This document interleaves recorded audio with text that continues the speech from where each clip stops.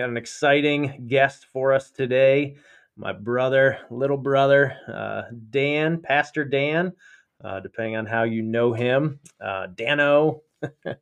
But I'm really excited to have him share his story. I think it's just powerful when you follow God's calling on your life.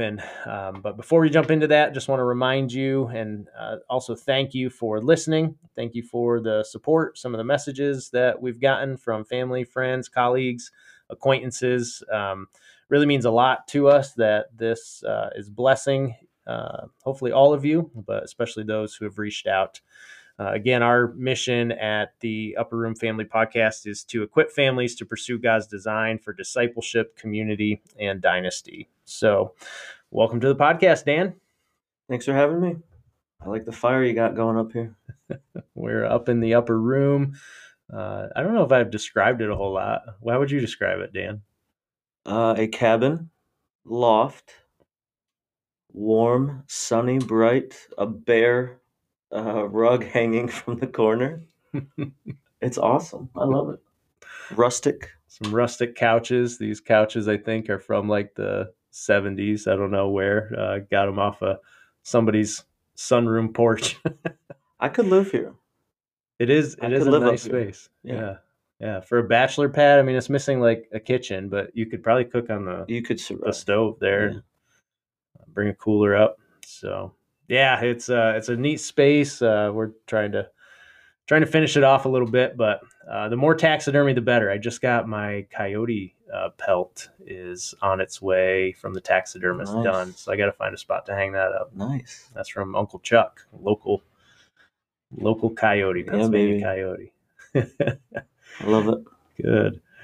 Well, Dan, I invited you on because I think your story is really awesome. I think it's inspiring to me. I remember walking through some of the dialogue with you. I don't know that I played a big role, but I know that you felt that you had this calling on your life. So, tell us a little bit about your early career, getting married, having kids, where you were at, and then we'll get to the meat and potatoes of how you got to where you are now.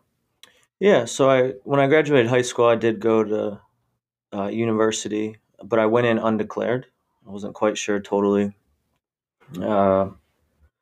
what I was supposed to do, but within my first year, my freshman year, I did choose on elementary education. So I went into college thinking maybe I'll be a teacher just because I never really knew my strengths to be.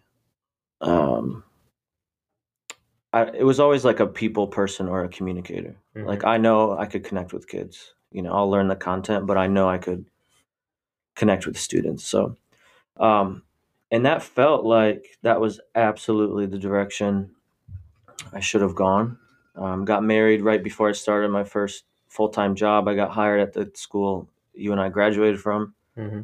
So I moved back to my hometown.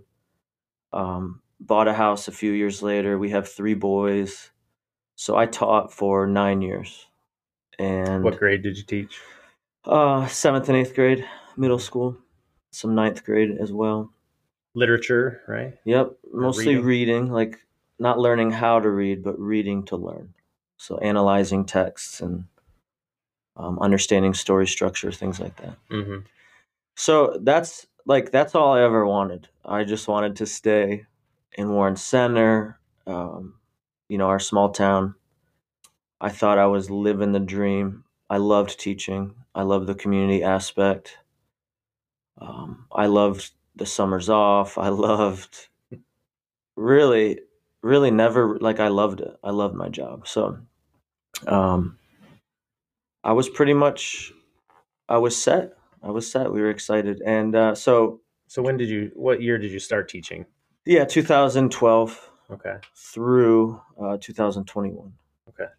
And then at what point did you feel that there was a shift coming, or how did that? Yeah, so that kind of goes to in 2017, we had a missions focus at our church.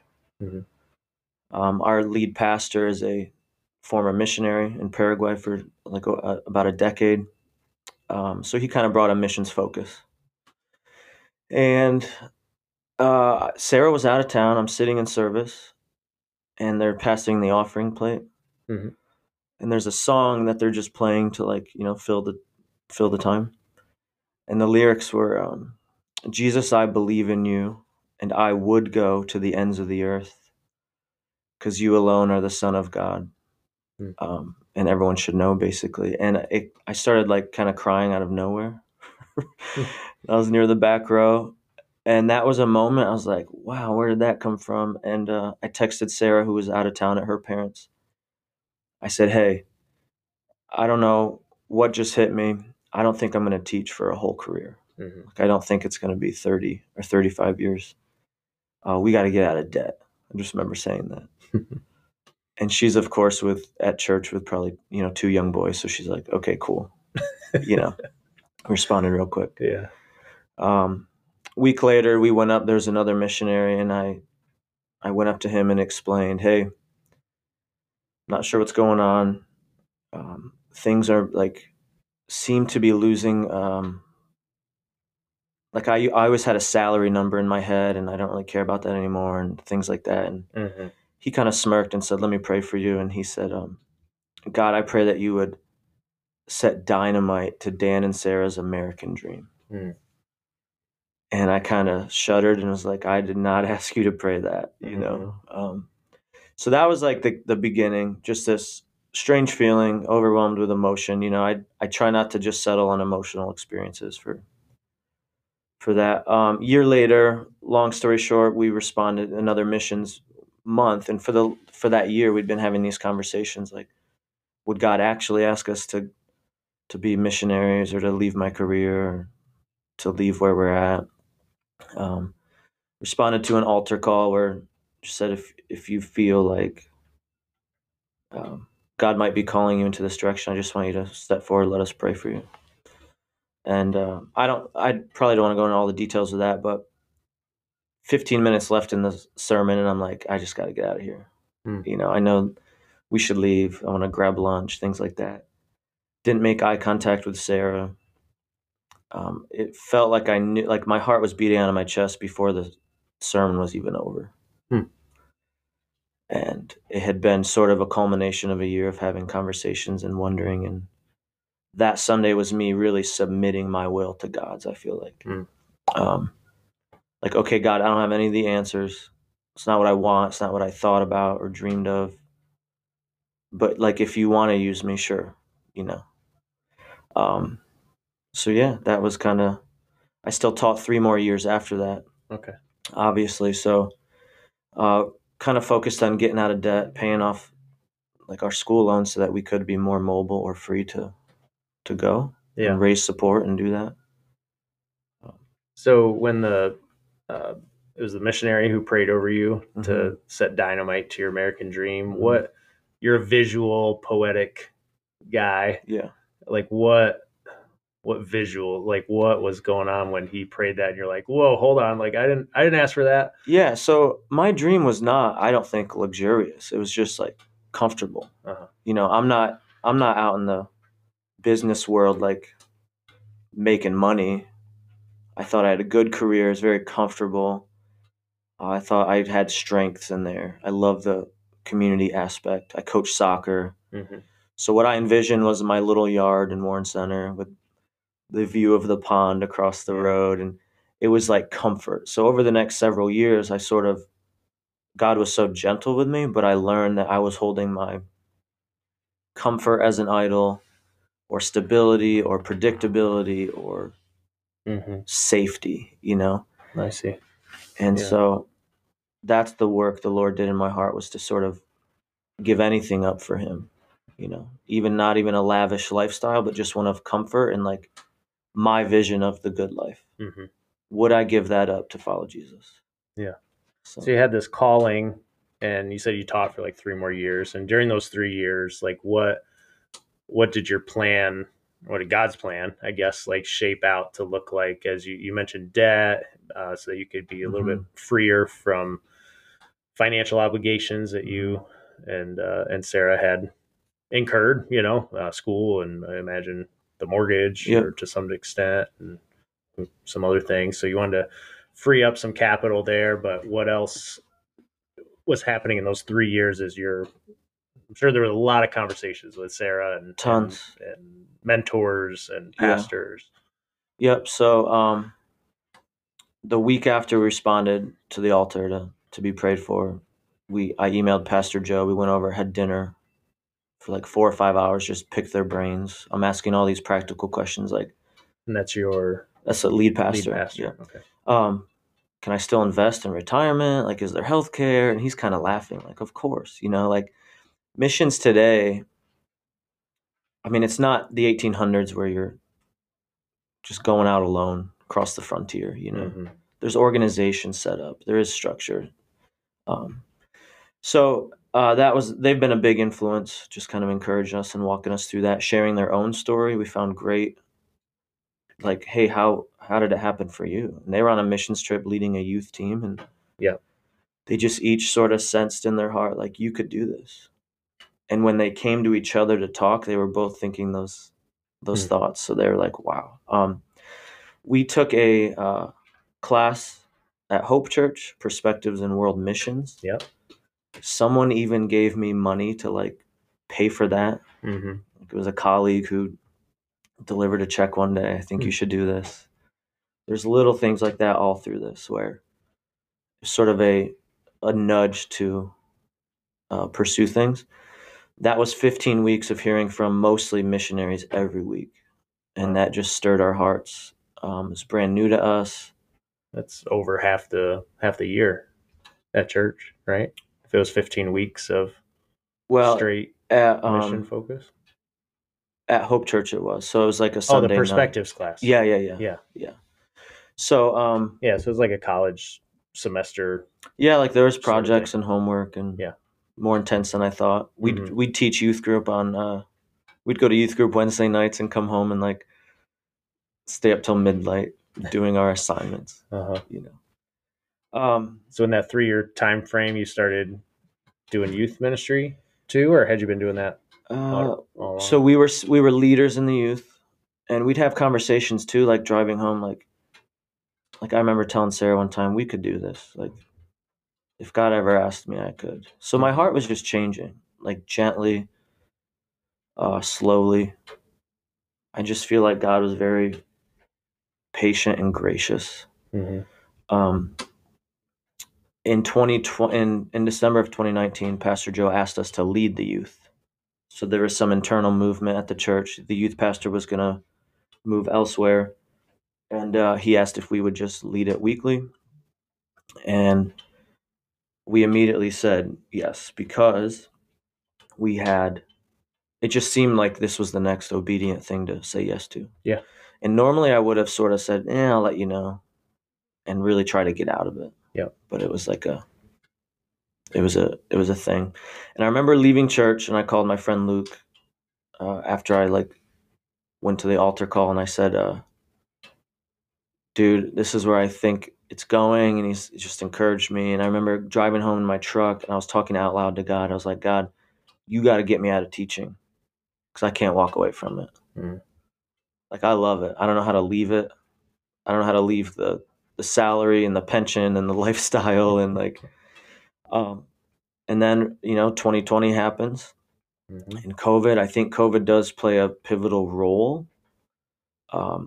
Not that I disliked teaching, but like that disrupted things. Yeah, that disrupted things. So we're online and we're remote and we're.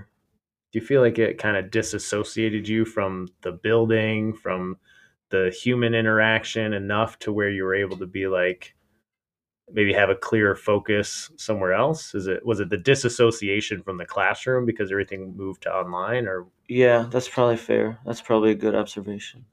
Yeah, like I thrive in the connection and the face to face and the teaching is. I'm not the teacher who like loves pouring over data, and I mean that might incriminate me, but like I'm tracking grades and we're getting your reading levels up and all that, but it's the interaction and the doing life together for hours a day with these students. So yeah, that was a big challenge. Was able to pay off debt like any any I don't know any stimulus money we put right to debt. Like just threw it at debt. Yeah. And I was in a very blessed position. I still got paid, so I'm living normally. Yeah. You know, I thought that was the most reasonable thing to do, is just pay off school loans more and more. So, so 2021 yes, comes around, and where do you? I know that you eventually leave your teaching job, but talk real briefly about like those conversations. Did you feel like your your boss would have been like the principal or the superintendent? Do you feel like was it this wild, like, what in the world? Why would you do this kind of radical conversation, or were they more supportive than you anticipated? So I told very few people early on. Uh-huh. Like Micah was one guy I maybe shared it with. A few other colleagues, just to like pick their brain. And I did care. I think I am a people pleaser. I do think I care what people think and their perception of me. So it was difficult to step into. But yeah, I met with my principal and superintendent because I had to ask really just some practical questions about they'd paid for my master's and if I have to pay that back and just things like that. So before I had that conversation, Pastor Joe invited me full time to join staff. Okay. As I was leaving the house, Sarah said, "Hey, listen to what he has to tell you." And there always was sort of this agreement between our spirits and our minds with this, and she even spurred me on in many ways. And he said, "I know you have a call for missions, and you're figuring that out. This move, in many ways, might be just one of the biggest steps to you leave your career. Yeah. And I want you to come on staff and work. And whenever you go to missions, that's almost a lateral movement, still a huge step. But you've left like your career, your training, your comfort here." So principal and superintendent were super encouraging, kind, a little confused, right? Like, like, You didn't oh, fit the teacher mold of I'm going to be a career. Teaching is my everything. yeah. Well, I mean, put in my 20, 30 years. yeah, And get that's the my pension. heart though. Like I loved it. Yeah. And my plan was set. It was safe, And I also don't want to be heard that like, this is my story because it's what God has called me to. That does not mean teachers out there, anyone in a business or career has to like give things, but whatever God calls them to give up. Yeah. You know what I mean? Yep. So they were encouraging, a little confused. I did send out this massive email like in the summer. That was one of the hard things. I couldn't really say goodbye to people. None of my students, because I didn't know what my answer was going to be. And the responses, I wish I still had my school email address. I should have printed them out, but like the responses from both believers and non-believers alike was just insanely encouraging. Insanely. Yeah. It was just such a blessing to hear that. And I remember you one time, I think we were working out here, and I was kind of like bumbling through telling Micah, "Hey, this was the decision I made." And you're like, "Bro, you got to own it." I don't remember Like, saying that. yeah, you're like, you got to step into it. Like you're making this decision, just fully make it. Yeah. And that really encouraged me too. Yeah. To just like, it is like, this is the direction God's calling me. I'm going to step into this. Yeah. And I'm going to, so. Nice. But, all right. So I guess the next step of your story is you go on, you leave teaching, you become full-time staff at City Church as a youth. What's your title there? Youth. Yeah. So I just kept leading the youth. Okay. Because I was doing that anyway. Yeah. My official title is assistant pastor, I think. Okay. Because you're over like young adults to not really. So not really young adults, but like I lead a lot of volunteer teams. Like our first impressions team is what we call it. So greeters and ushers and prayer team, and then I really work with our next steps. So people visit the church. What's next for them? Is it water baptism? Is it our journey class where we sort of share more about Christ, discipleship, things like that. Mm-hmm. And I'm working with the missions. We support like over 60 missionaries a month. So I'm over that task force where we communicate with the missionaries and pray for them, and um, communicate to our church partners as well. And we do a banquet each year where we raise support and things like that. So that's been a cool thing to be involved in. Nice. But Okay. so yeah, so I make the jump. Um, I left in the summer of 2021, and I started in August, Mm-hmm. and been there ever since. For about 6 months, I commuted in my truck from Warren Center to Binghamton, and It's about like a 40-minute drive, especially in your truck. yeah, bogging down, like yeah, shaking on the highway. So A lot of gas money. yep. And God was just like gracious. Like I was making less, spending more on gas. Didn't really figure all that out, but excited to be just sort of stepping into the next thing. Mm-hmm. Um, we sold our home. We started renting December 1st of the end of 2021, and sold our home, and that's been a blessing. Like we cleared our debt. Yep. Now we don't have a home, but we're debt free, and we're just kind of You're blessed with a awesome rental, right, mm-hmm. from someone at the church Yep. who has a property, and Yep.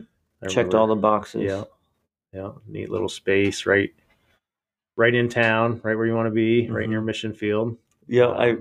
I ran into a guy last week, and he didn't know we moved up here, and he's chatting with Sarah and I, and he goes, "Yeah, stay away from Park Avenue and like, you know, Binghamton General Hospital." I'm like, "Oh yeah, we live there. Like, we live off that road." And he chuckled, but Yeah. yeah, it's brand new for us. Mm-hmm. You know, um, My favorite, what do I want to call it? Loathing moment is you might have to help me. I think it's Augie, right? Who just bemoans that he's no longer a PA boy. yep, he's crying in the back seat. And he's like, "But Dad, I'm a Pennsylvania boy." And I go, "Yes, you are, son. But we live in New York." I go, "Yep, but you'll always be a PA boy." And I mean, he was born in New York anyway, Yeah. But yeah, so I think through all of this, Sarah and I are in agreement, Mm-hmm. like just living faithfully. And I think you told me when God calls someone, they would call their wife and their family, And I really do sense that. I do feel like our family is called to this Mm-hmm. during this season. So, um, I think collectively, or maybe not so, maybe not. Yeah. So collectively, I think that's true. I think sometimes it's I don't want to say unfair calling, because that makes it sound like God's unfair, but mm, it's not, the choice isn't left up to your kids, right. right? But they're now a part of it. And Mm-hmm. so that's what I mean when I say, like, if God calls the head of your household to a calling, he's calling the whole family, Right. whether they know it yet or not. Right. They're following that calling as well, and are on mission together. And I think that you were really blessed with, from what I can tell, I wasn't involved in a lot of those conversations, with Sarah, but I could tell that she, um, was supportive, felt like it was that true helpmate that you Mm-hmm. needed Mm-hmm. to just maybe press you in certain areas of, like, make sure we think about this, and had that nice balance of, not criticism, but, look, we need to think about these practical applications of our family, Yeah. while also, like, yes, we need to do this. Yeah. Yeah. Nothing but encouragement. We used to put the kids to bed, and I'd pray that God would make them like warriors Mm-hmm. for the kingdom. I think it was a Mark Batterson prayer or something. And I think God answered that prayer by saying, "Okay, like go. What are you doing? Why are you praying for your kids to move in the kingdom of God?" And I'm going to call you to that. Mm-hmm. So it was sort of incriminating where you're praying this bold prayer over your kids, and then you're just sitting back and kind of playing it safe. Sarah was helpful, encouraging, never I apologize for things. She goes, nope, this is where we're at. This is our life now. Like, we're about it. Mm-hmm. The hardest part was probably the 6 months of commuting. It's That's a just big change, that was right? rough. Though, Yeah. because it's probably fuller days, maybe, Oh yeah, like and you got like your commute was 3x what it used to be. yeah. So, right. I mean, I used to work 7:30 to 3. I mean, obviously I'd stay later all the time, but Mm-hmm. now it's like 9 to 5 I mean, I don't even know my hours now cuz it's all the time, but it's a beautiful thing. So. Yeah, yeah, yeah. There's been some. I love tell the story of the first time you're out to lunch, because I think it's just such a cool. It's probably not spiritual in any sense, but I just love that. You know, just maybe you had found like some freedom in, like, when Oh. you're, Oh yeah. yeah, just like, Yeah, so it's the first week of like an office job. And first right. of all, it's way too quiet and like oddly lonely. I'm like, wait, like I'm working with these 5 colleagues, like this Uh-huh. is it, You have a really instead of nice like, office, and yeah, it's like quiet. I have a window, there's yeah, AC.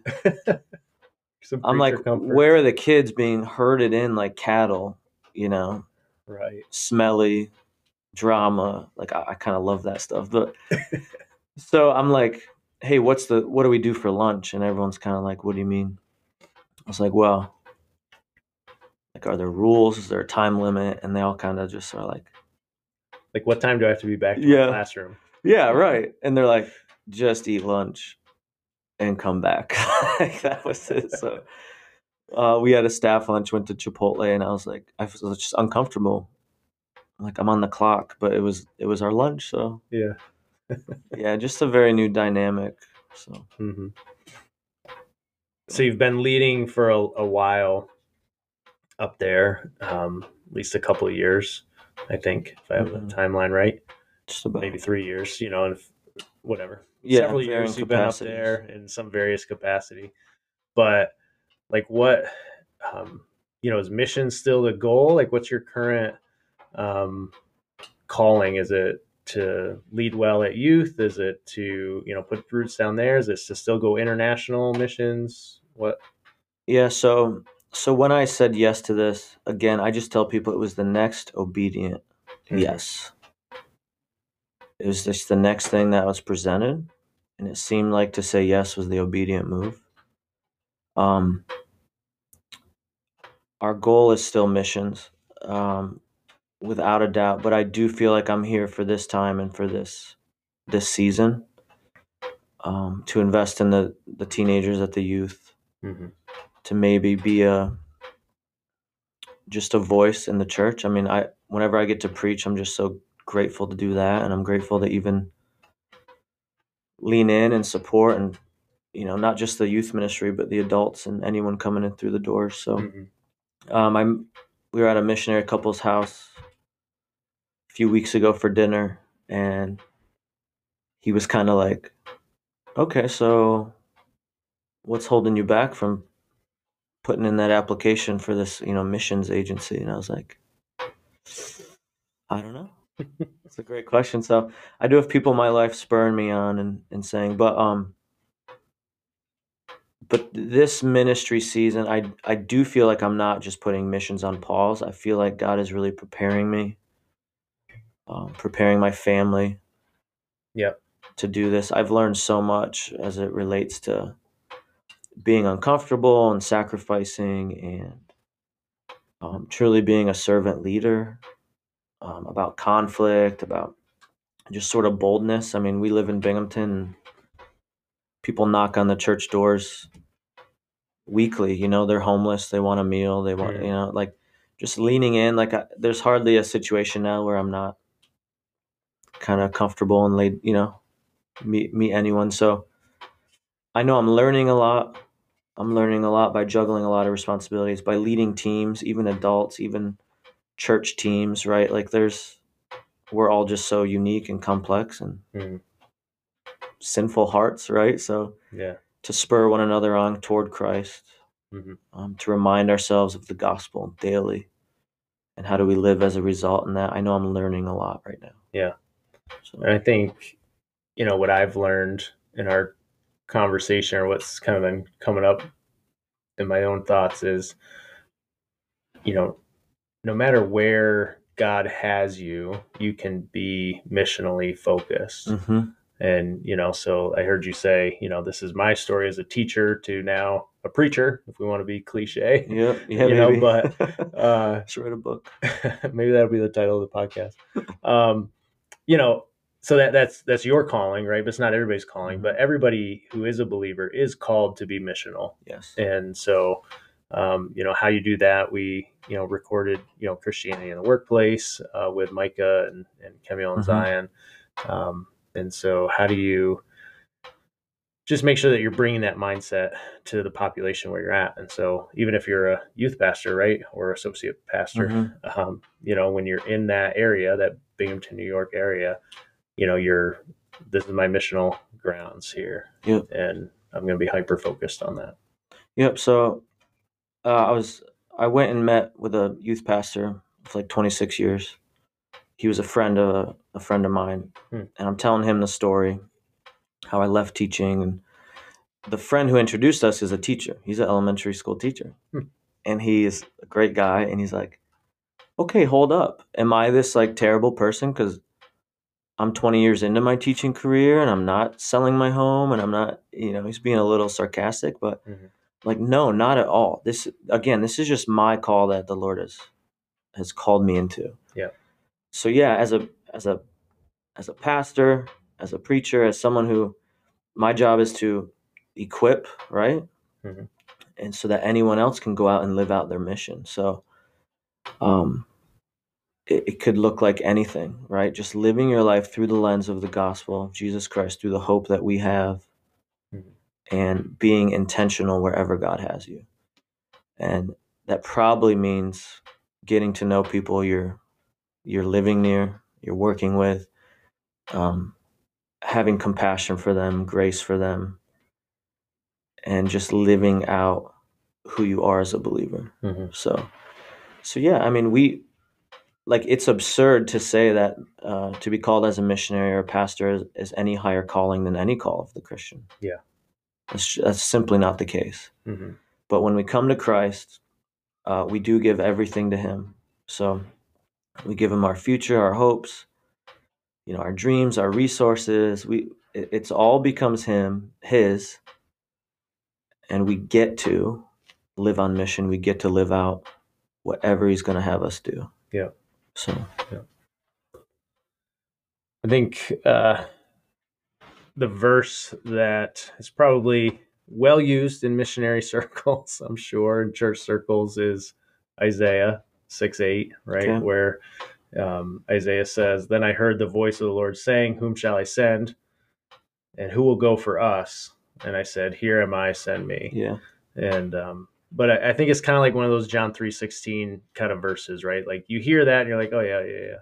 But like just stop and think about these verses, right? Like that's my biggest beef with John 3:16. It's so rote, it's so narrow. Like even most non-Christians can probably recite it or recite a version of it. So like but don't lose its meaning, right? And I think the same thing here is like, okay, like if you hear that voice of the Lord calling on your life, in a very specific direction, embrace that.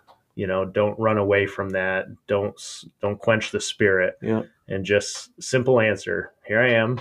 Yeah. Here I am. You see me? Here I am. Yes. And send me. And I don't have all the details. I don't have all the details yet, but I'm gonna have this willing spirit to pursue a calling on my life that you have for me. Yep. That's what I think your story shows. Yeah. I'm just trying to faithfully live out what it might mean to follow Jesus. To the youth, I'm always saying, the disciples got up and they tried to follow Jesus, and they went to bed and they woke up the next day and they literally tried to follow him. Like, where's he going? What is he doing? What does he mean by all these things? And I think the call is no different today, even in our 2023 context. If I like to think of it that way, I'm going to wake up and continue to follow Christ. So, yeah, here I am, send me. And again, you don't have all the answers. You don't even have, I don't know where I'm going to be a few years from now. Yeah. You know, but through this journey, I've really discovered that, like, okay, God's word is true. Like, I'm really taking Jesus at his words. Mm-hmm. You know, what does it gain a man to gain the whole world, Mm-hmm. but lose his soul? Like, I don't want to be that. So to be near to Jesus, to like, I'm just sort of flex, like I'm learning to trust in him, and it's a big thing. Like my wife, my children, Mm-hmm. finances, all that. So it's a beautiful thing, and I'm just sort of humbled to. It's exciting. I think the life of a Christian should be a bit exciting. How can I reach my neighbor? Yep. How can I invest for the kingdom? Right? Mm-hmm. Um, how can I follow Jesus and share the love of God with others? Yeah. So, so yeah, you can do that. You can live missionally wherever God has you. Absolutely. I think that's a good place to end. Thanks for joining me, Dan. Thanks, man. It's been a pleasure. All right.